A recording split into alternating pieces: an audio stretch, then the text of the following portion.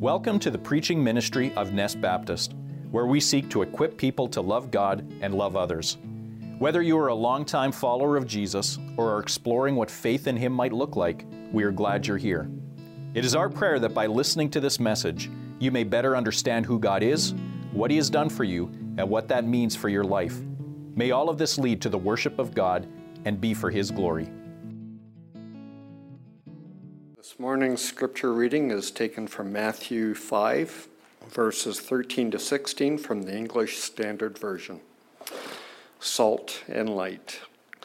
You are the salt of the earth. But if salt has lost its taste, how shall its saltiness be restored? It is no longer good for anything except to be thrown out and trampled under people's feet. You are the light of the world. A city set on a hill cannot be hidden, nor do people light a lamp and put it under a basket, but on a stand, and it gives light to all in the house. In the same way, let your light shine before others, so that they may see your good works and give glory to our Father who is in heaven. May the Lord add His blessing to the reading and to the sermon. Well, so last week we started off our new series going through the Sermon on the Mount, and we looked at the Beatitudes. And I want to start this morning by considering the small section that's in between the Beatitudes and the verses that we just heard read. That's what I just want to quickly begin this morning. The last Beatitude that Jesus mentioned, as we heard last week, was the persecution of His followers. And then He follows that Beatitude up with another reminder of the same thing. So it's the only one that actually gets repeated twice. Now I think that there's a link that Jesus is drawing between joy and persecution. And it's not a link that we would typically make to suffering. And just think how this would have hit those first disciples who were listening. I mean, we're kind of used to hearing about this idea and this kind of teaching from the Bible of that there's going to potentially be some kind of suffering that is going to take place in the life of the follower of Jesus. But these guys, they wouldn't have been so used to hearing that. They had just left everything to follow Him. And then one of the very first things that He tells them is that if they're going to continue to follow Him, that they will be persecuted. I mean, they were already being harassed. These were a harassed people, many of them. They were probably hoping that they were going to be able to follow Jesus.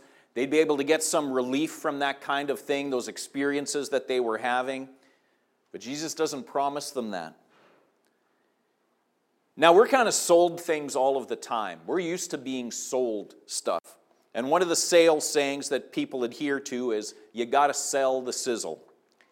Give people all the benefits, but don't tell them all of the truth that lies behind it. All advertising sort of caters to this idea. And if you want to be a great motivational speaker or a writer, you tell only the benefits that will be received if they follow your advice. But Jesus wasn't like that. So often we say that Jesus' kingdom was not a kingdom that any of us were really used to. It was kind of upside down. He was very real, and He was upfront as to the cost that there was going to be with discipleship.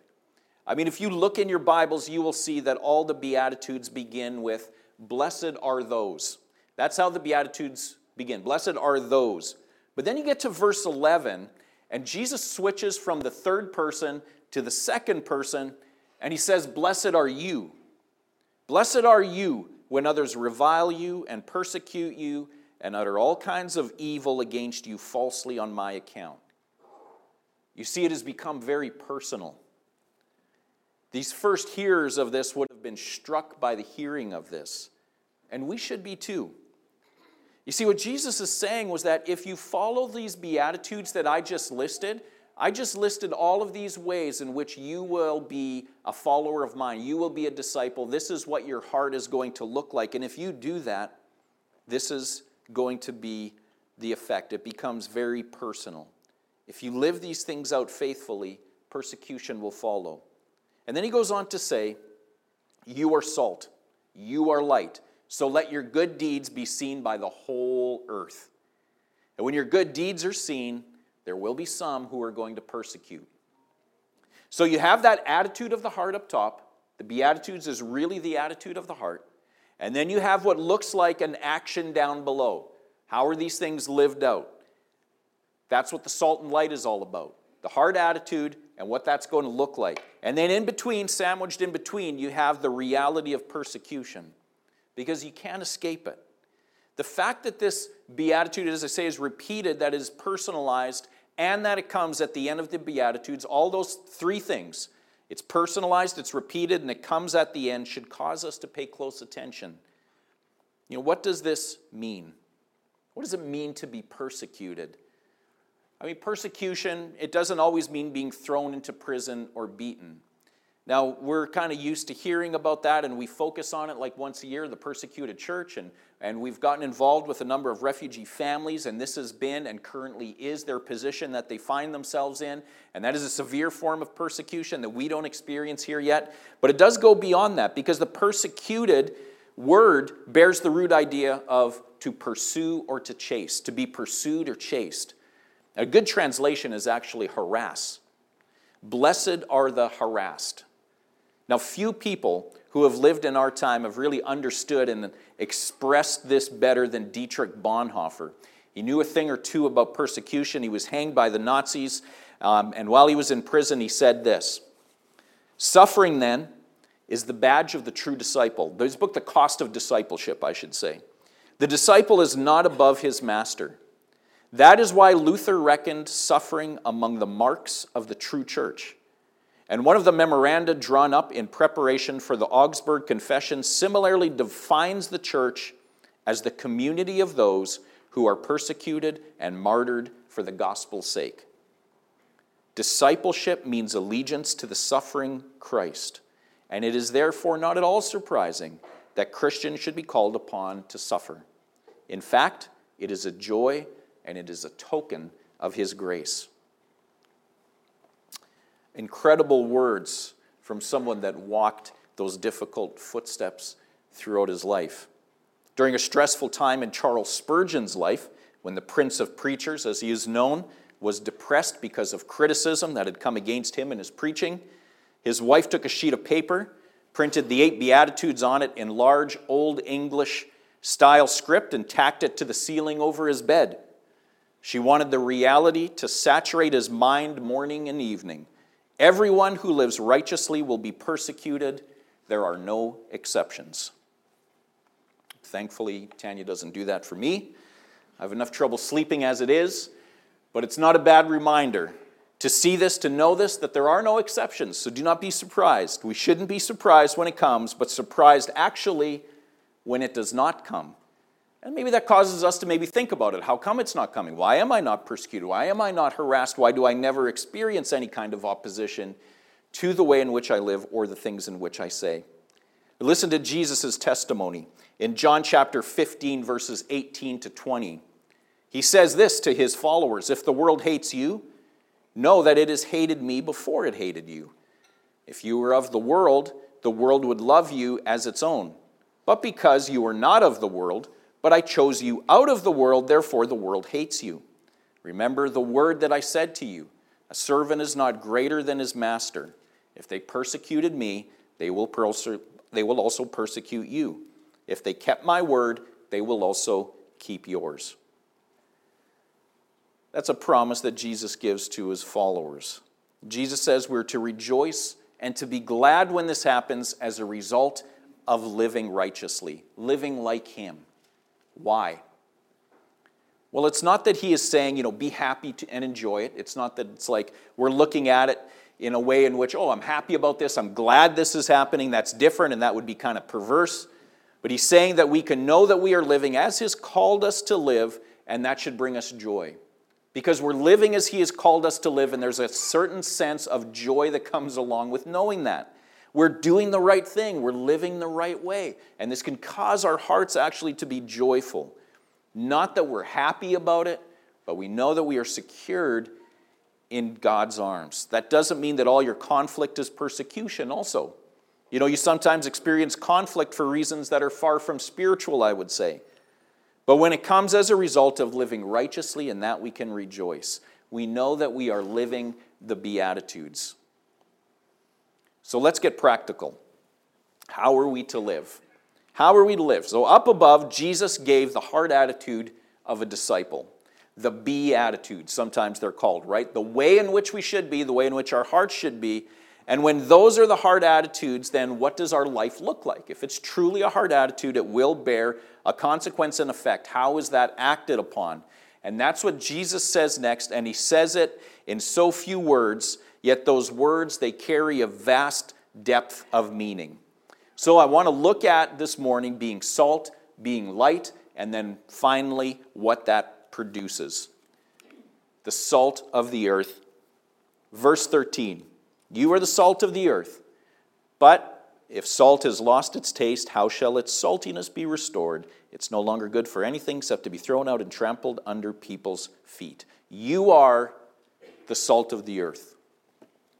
Recently, Jen Wilkin was asked how the teaching of this sermon has transformed her life. Now, Jen Wilkin wrote her first Bible study on the Sermon on the Mount 10 years ago. It's a well-known one. Some of you may have gone through it. And she has recently reworked that study. And she said this in her study of it and in her review of it. She said, until I studied the sermon, she said that I held a weak understanding of discipleship, particularly in the area of obedience. Jesus is teaching about the necessary pairing of internal righteousness with external righteousness. It transformed my understanding of the work of the Spirit in our sanctification. Jesus is teaching about the necessary pairing of internal righteousness with external righteousness. And that's the link that we read up top and what we are reading now. It's the internal and the external. Now imagine what these words would have sounded like to those first followers. You are the salt of the earth. No one had probably ever told them that before. I mean, we talked about who these disciples were, men and women who had come from all kinds of backgrounds. Some of them were from a lower caste background. Some of them were more prominent. Some of the women, as we had said, who were rather wealthy, who were entrepreneurs, who helped support Jesus' journey and his ministry. They came from all kinds of backgrounds, but many of them were living under a very oppressive system where they were being oppressed by the Romans. These were not necessarily esteemed people. Most of them didn't have much influence. But this rabbi was telling them, you are the salt of the earth. You are the light of the world. And this can be for us too. It's not that we can be salt or we can be light. Jesus says that you actually are those things. You already are those things. So we are called by Jesus the salt and the light of the world. Now imagine them hearing that. And imagine you hearing that. Like, think about it personally. This is what Jesus says about you. But the problem is we sometimes forget that. And he says we sometimes keep it hidden. We refuse to use our influence. And so here's a reminder and a look at how practical this teaching was. Now remember, what we are hearing, this is the greatest sermon ever preached. Well, like, not my sermon, but the sermon that I'm talking about. It is the greatest sermon that was ever preached. And in it, Jesus gives that call of heart transformation up top, the reminder that it won't be easy, but that it will be joyful. And then he gives this robust word picture / illustrations of what these things will look like when they are lived out in your life. So what does it mean to be the salt of the earth then? Because these are very robust word pictures. I mean, this is an illustration. It's only a couple of words, but it's so incredibly meaningful. What does it mean to be the salt of the earth? And so a few things as I was thinking through this. And the first is an obvious one that we talk about when we hear about salt is that it's a preservative. Now, Tanya and I tree planted with a guy who we became friends with who was very optimistic. He was always a kind of guy that saw the glass half full.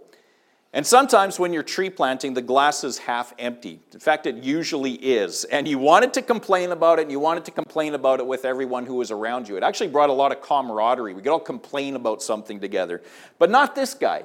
He was always like, come on, guys, this isn't so bad. We can do this. Like, we got this. We can do it. Anyway, sometimes that's not what you wanted to hear, right? Anyway, he lives here in Winnipeg, and shortly after we moved here in the early 2000s, he was selected to take part in the reality TV show, The Quest for the Bay. Has anybody here ever seen The Quest for the Bay? Wow. You guys don't watch Canadian television or what? That's bad. It's a show where the team of people, they set off. I mean, it started right here in your own city. I can't believe you haven't seen this. It started right here at the Forks. They got in a York boat, and they went all the way up to York Factory at the mouth of the Hudson Bay. Does that sound familiar now? Now a few people know they've seen that? Well, maybe like 2 or 3. So anyway, it took them 3 months to get there, as they only used period-specific tools, a boat, clothing, and food. And everything was as it would have been for the fur traders 150 years ago. So they were reenacting this, starting from the Forks, heading out to Hudson's Bay. One of the only foods that they brought along with them was pemmican, which is a mix of berries, buffalo meat, and fat. But within the first week, the pemmican got wet and in the bottom of the boat, and it started to grow mold. Each day, they would have to cut off the mold, and they would just eat whatever was still good on the inside. It was terrible, and that's all they had for weeks and months on end. And that's what happens to meat when it gets old, though. You know, it starts to go bad. So how do you prevent against that in times before refrigeration? Well, it was salt, obviously. Salt is a preservative.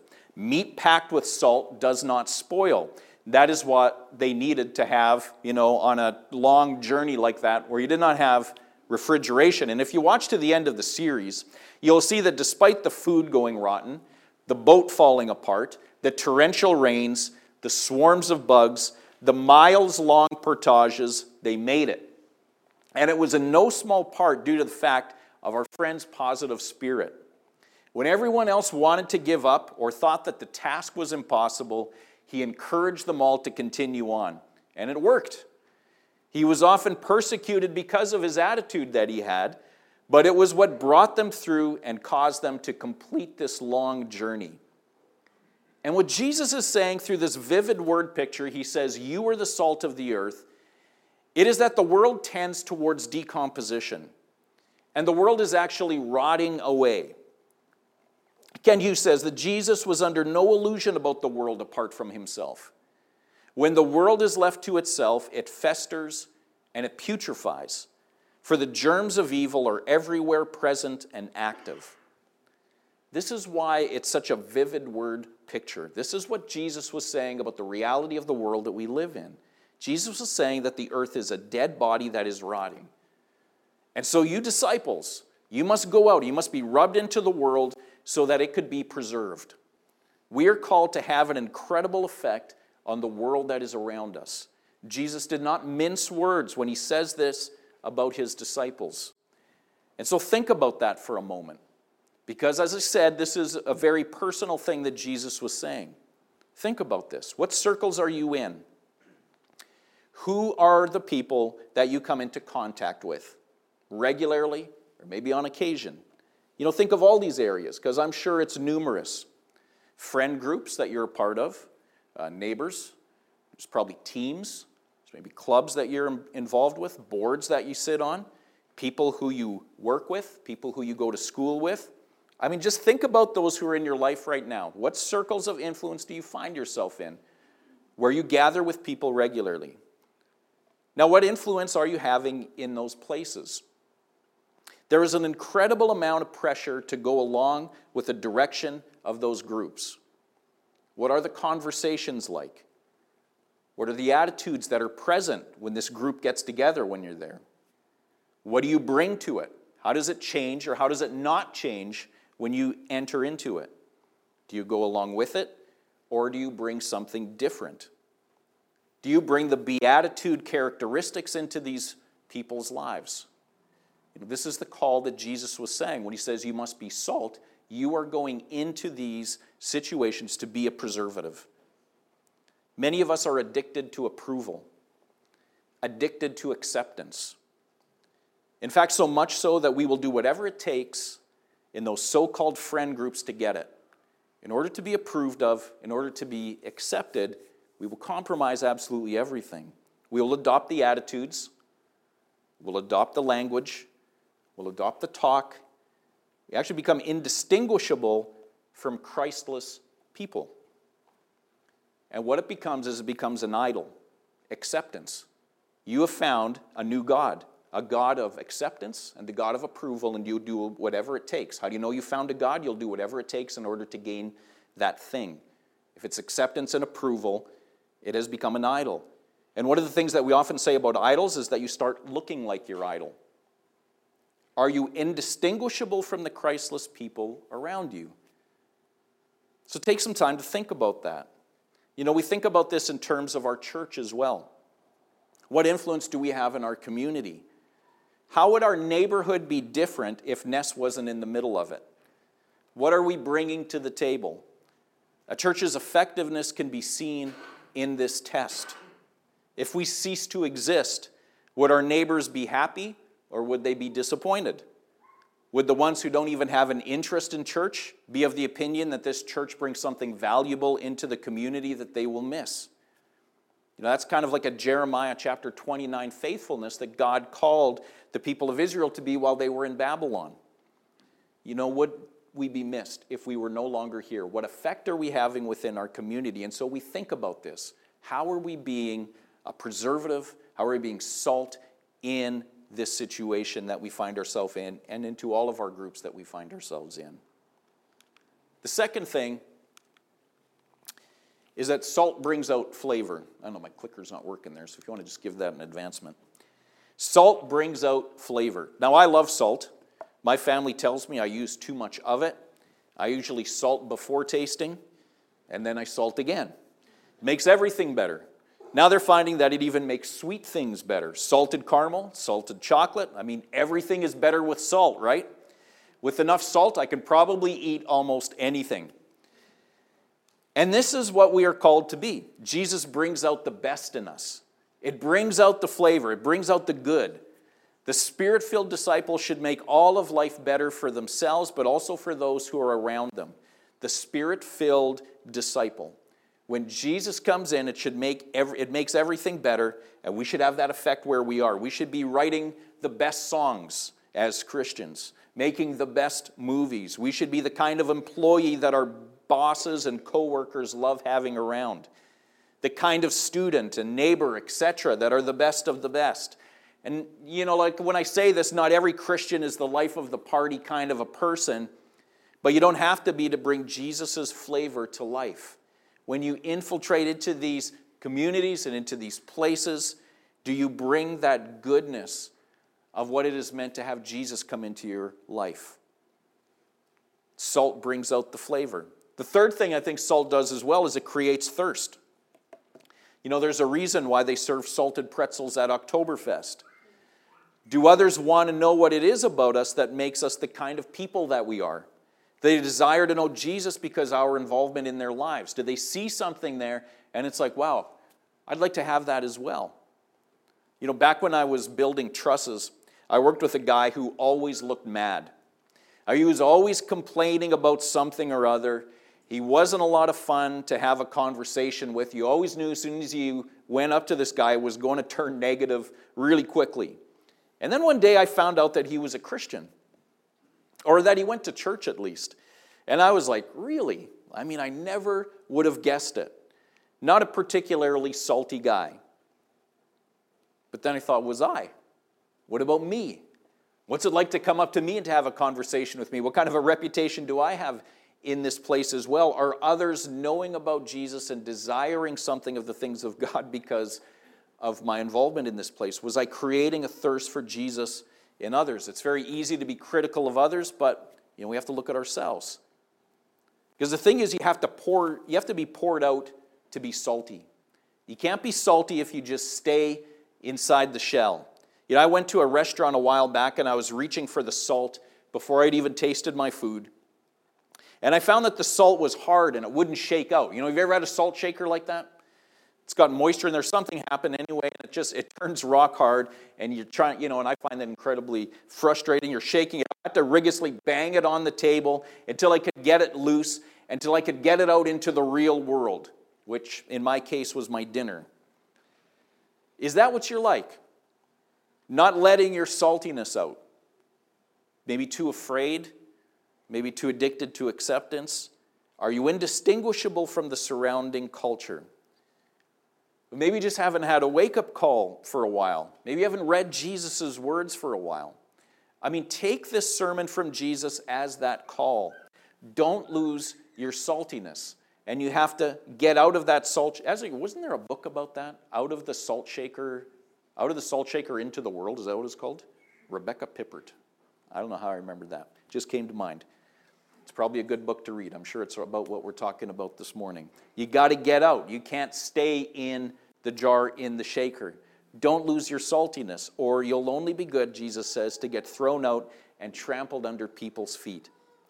Jesus' words, not mine. I mean, these are hard sermons to preach, I'll be honest with you, because I'm listening to Jesus preaching to me while I'm preaching to you.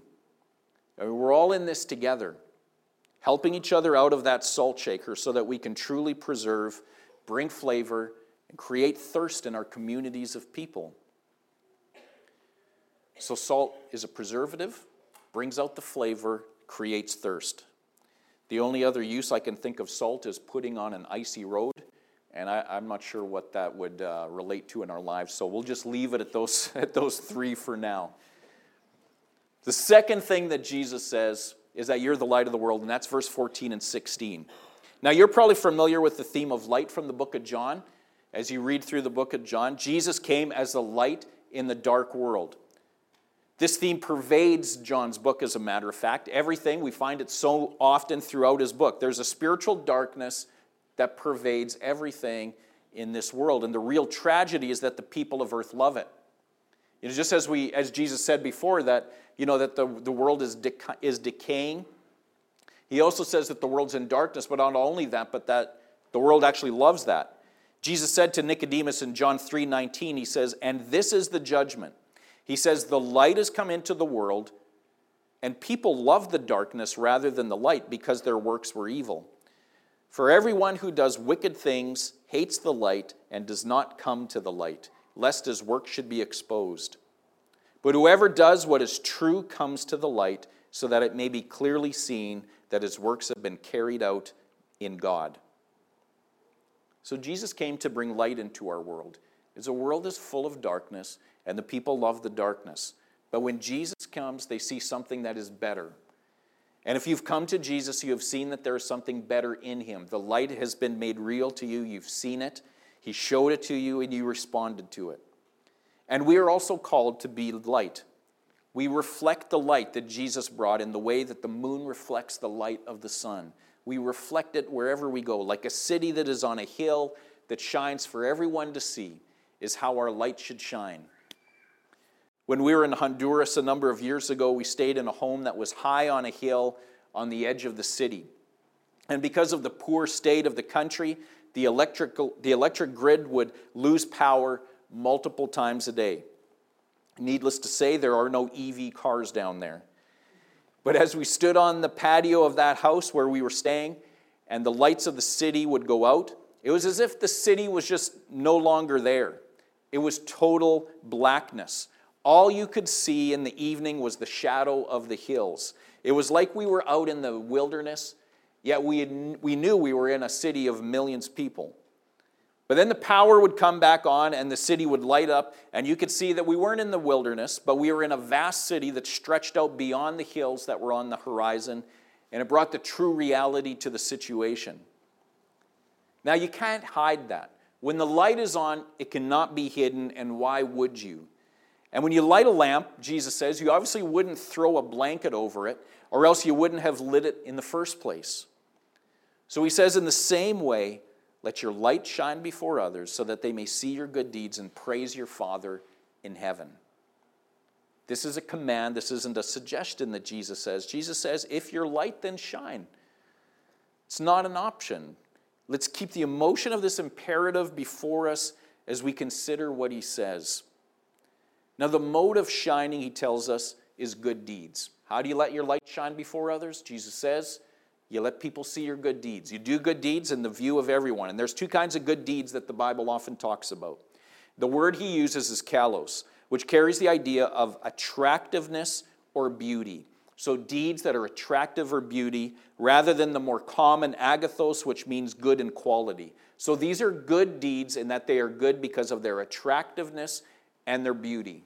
Those are the kind of deeds Jesus is saying we got to show in front of the watching world. Jesus wants our light to shine through beautiful, attractive works.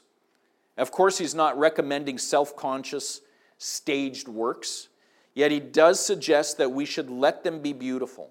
Jesus tells us that the works of compassion and caring are the top priority. I want to give you a practical example of this. In ancient Rome, infanticide was incredibly common. And the chosen practice in that culture of infanticide was exposure. Simply leaving the child outside and abandoning them. It really became the early form of abortion. And as you might guess, the majority of these children being exposed were girls. But both boys and girls were killed, particularly in families that had limited income and resources, as a way of conserving family resources. And as this became more and more common in Europe, it just became the way of dealing with unwanted children who quite often were unwanted. The church spoke out against this practice, and it sought ways to curb it. And amazingly, in the book, The History of Pediatrics, there's actually a chapter that is dedicated to how the church created laws to eradicate infanticide, and not only that, but to provide care for these abandoned children. Not just laws against it, but ways of taking care of these children that needed a place. And so at the Council of Nicaea, which many of you are familiar with, Council of Nicaea in 325, it was decreed that in each village, a hostelry for the sick, the poor, and the vagrant should be established. And these were, in effect, the first orphanages. And this continued to be confirmed by many more councils, and these orphanages were set up all over the world. And in 588, at the Council of Constantinople, it was decreed that infanticide was to be seen on equal terms as homicide. You see, the Christian church has made a radical effect on the world. And not only did they say that this is right, we shouldn't be doing this, but they also say we want to be able to provide, and so that each child would have a place, would have provision for them, that we would be able to look after them and to raise them and to give them a place. It was a very practical way that the church became salt and light in the world. I mean, what effect are we having in our world? What difference does your involvement have in your school, in your workplace, in your neighborhood, in your friend group, and in your home?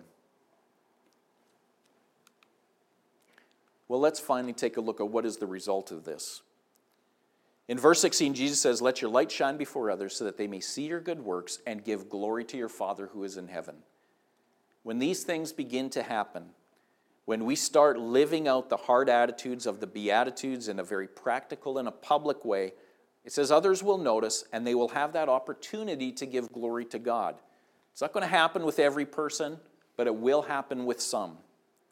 And that's the theme throughout the Bible. God gave his people the law, which was a good way to live, which would cause the surrounding nations to be able to see that they had a great love for each other, that they had generosity, that they had compassion, and then they would desire that as well. And in fact, that happened. There were many from the outside who came to be a part of God's people because of what they saw, what these communities were like in the midst of the places that they found themselves in. Jesus also praised this for his disciples in John 17, that his disciples would live out these good deeds, and how we love him, and the watching world would see it, and that they also would come to him. It's a theme that runs through all of Scripture. We're all called to this because it bears a remarkable result. You are the salt of the earth and the light of the world. This is what we are called to do.